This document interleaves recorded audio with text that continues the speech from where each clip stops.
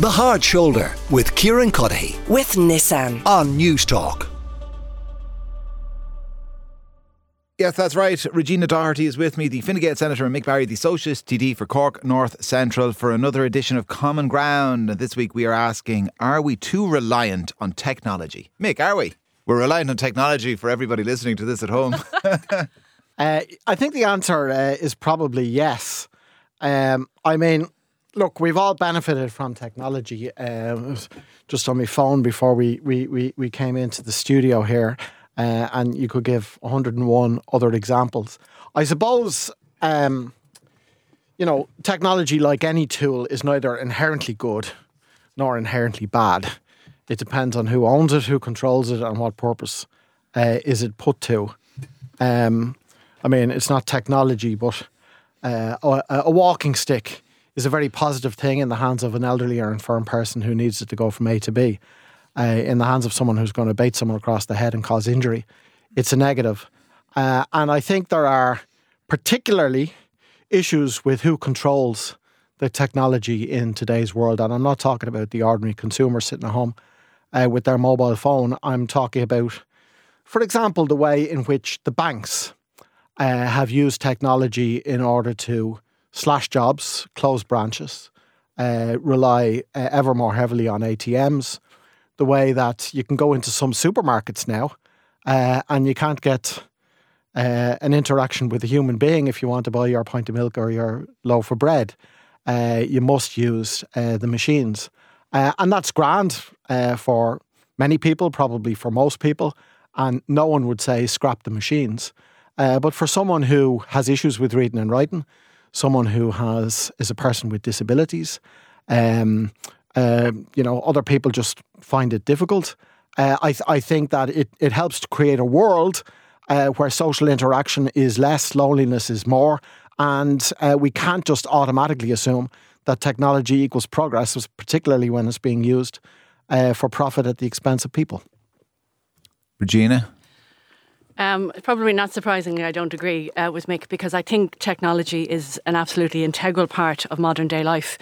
And the only concern I would have is that the speed at which it's developing is far greater than it would have been, say, 20 years ago, even 10 years ago. But when you look at the benefits across education, across healthcare, across sciences, how we deliver services, because I don't necessarily agree and blame the banks for the example that Mick has given. It's the consumer behaviour has changed, which ultimately changes the service. But technology in education, for argument's sake, I think was probably most prevalent when we had COVID and we had our lockdowns. There were arguments in schools, probably in the months and the years before that, as to whether they should introduce iPads, get rid of books, that kind of stuff, and very serious, quite vicious arguments in some cases in my own school at home. I can remember very large public meetings. But the kids who didn't have the iPads couldn't avail of the online education during the many months that we were locked down. And it did provide a great tool. Even during normal times, the access that the kids have on the information of the World Wide Web during experiments and stuff, it enhances their educational experience. And I think that's really positive.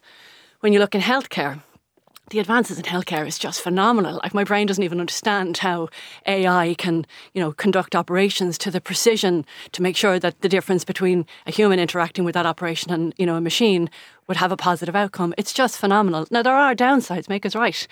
I think the advent of social media has stopped people engaging with each other in the way that we used to. But again, that's down to the human interaction, and we need to be conscious and careful about how much we let it into our lives and how much we let it control our behaviours.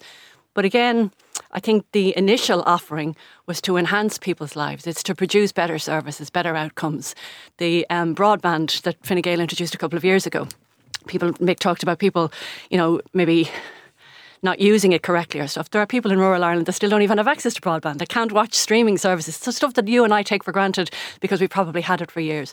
So I think there is a fine line between really providing greater outcomes, better services, better advantages and opportunities, but not letting it take over. So, Mick, excuse me. I don't think anybody listening would assume you want us to go back to a world before any of this technology existed. So, what is the way in which you think we can embrace all of the opportunities that Regina talks about there in healthcare and education and everything else, but in a way that addresses the concerns you have? Okay, well, people who are against technology and who want to stop the clock, and I'm, to be clear, absolutely not one of those people, are referred to as Luddites. And it's interesting to go back and say, where did the Luddites come from? They were named, I believe, after a character, strange to say, called Lud, right? And they were agricultural labourers who saw that the mechanisation of agriculture and the development of farm machinery was taking their jobs. And as a result, their families were being thrown into poverty and in some cases starvation, right? Now, I'm sure that agricultural machinery could have been used, not just to increase productivity, but maybe to increase pay alongside of that, or maybe to say, okay, we can produce the same amount or a bit more with lesser labour, so we'll cut the hours, right? But instead, in the hands of farmers who wanted to maximise profit, it resulted in job losses on a massive scale, and hence the rise of Luddism. So the key is to see that the root of the problem here isn't the agricultural machinery back in the day or the technology today, but the fact that they're in the hands of a very small minority of people who are prioritising profit over the needs of the individual or the needs of society. And we could talk about the big tech companies, and I will talk about the big tech companies, but I'll stop it there and give Regina a chance. I'm not sure, though, I agree with the example that you've given. So if what you're trying to explain to us is that a farmer 50 years ago that suddenly was able to buy a machine that did the job of 10 men was a capitalist and he was only worried about his profits. You know, things advance, services change, products are made that make life easier for people. It isn't always about downing the proletariat and, trying to, in people's jobs, people's circumstances, people's, services at work, it changes and evolves. It doesn't necessarily have to be always about downing people. It just is about changing. We're talking about the green economy for the last number of years because we're trying to encourage people to change our practices. But we have to do it in such a way to say those people that are going to lose their jobs, like we had in the Midlands, there are going to be other better opportunities for them. It isn't always about taking away and depriving. It's about changing and adapting and ultimately making people's lives better. And when you look at the advent of the 4-day week campaign, which ultimately would be, I think it's something that I would really support and think is wonderful. It's going to be because people work smarter, people have advantages with regard to technology to be able to enable them to do their job better. It's not about downing people or, making people redundant for the 1 day a week. It's about letting them have a better quality of life because there is technology there that helps us all to do things better and faster and more efficiently. Yeah, I think that sounds nice, but it flies in the face of reality, because the reality is technology controlled by big business for profit means that people are working longer and more stressful working days rather than your 4-day week. I mean, you have the always on economy now, where workers, even if they work in an office, go home at 5 o'clock. But they're having to check their emails and check their mobile phones up to 8 o'clock, 9 o'clock, putting the kids to bed midnight and the next morning. The same technology allows lots of those workers to work at home on a Monday and a Friday. Yeah. Yes, and there's a lot of positives in working from home. There are some negatives. There are a lot of positives working from home, but they also allow the employer to have constant surveillance of workers, knowing if someone is in front of a screen, knowing how many strokes there are, actually seeing into people's living rooms with cameras, their home, the eye that's there. And there's been regulation in a lot of other countries about that. It's the Wild West in Ireland in that regard. And just on the issue of the number of hours in the week, just briefly on this, possibly the most famous economist of the 20th century, John Maynard Keynes, wrote a famous essay in the year 1930. He said, "Economic possibilities for our grandchildren," where he predicted that we'd all be working 15-hour work weeks within 100 years. Well, that's all I do. I only do 3 hours a day here in Newstop. But instead, what has happened? I knew you always thought I was a Keynesian. Can I give you an example? I'll just finish on this point, Regina. Yeah. There have been massive, incredible improvements and advances in technology, but in large measure, it hasn't resulted in the higher pay or the shorter hours. Most of that has been banked by the big companies that own and control the technology. So not everything is about making money or downing people or demeaning people because of advances. And one example that I give you is the care of older people. So sometimes we talk about one of the biggest afflictions of older people in Ireland is loneliness. And Mick touched on it when he was talking about the supermarkets, although I've never been to a supermarket where there isn't a human that can help me when the machine doesn't work, right? We have huge advances in healthcare for older people. We have technology and sensors and mats in houses where people live on their own to ensure that there's somebody monitoring and watching them should they fall and not be active for a while, should they leave a perimeter if somebody has dementia.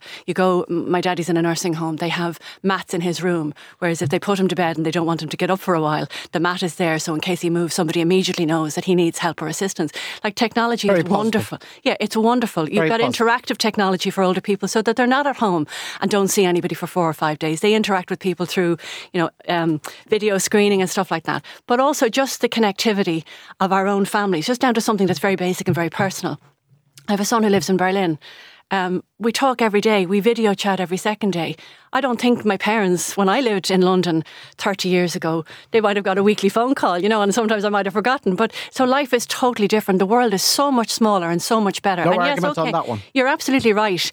In the hands of anything, your walking stick is not going to be used by somebody who has an intention to do something else. But in the main, people, you even take a look, and recently the Chapped AI people were in the news. Originally when that was set up, it was set up as a non-for-profit because they were so concerned about making sure that it was being used for good as opposed to potentially in the hands of the wrong people being used for not so good. So, I sometimes wonder if you're the type of person that gets up and is always looking at the negative side of everything, you're never going to see the flowers blooming in spring. You have to look at the positives and also be cautious that you don't get taken advantage, but not consistently be looking for the disadvantage. I love the flowers and I love the spring, but I don't trust a lot of the people who own, for example, the big tech companies. I suspect we're going to run. I thought that was going to be a rhyming couplet the way he builds it up. We're going to run out of time. We'll come back to that one another day. We will. Listen, Regina Doherty, the Fine Gael Senator, Mick Barry, Socialist TD for Cork North Central. Thank you both very much. The Hard Shoulder with Kieran Cuddihy. With Nissan. Weekdays from 4 on News Talk.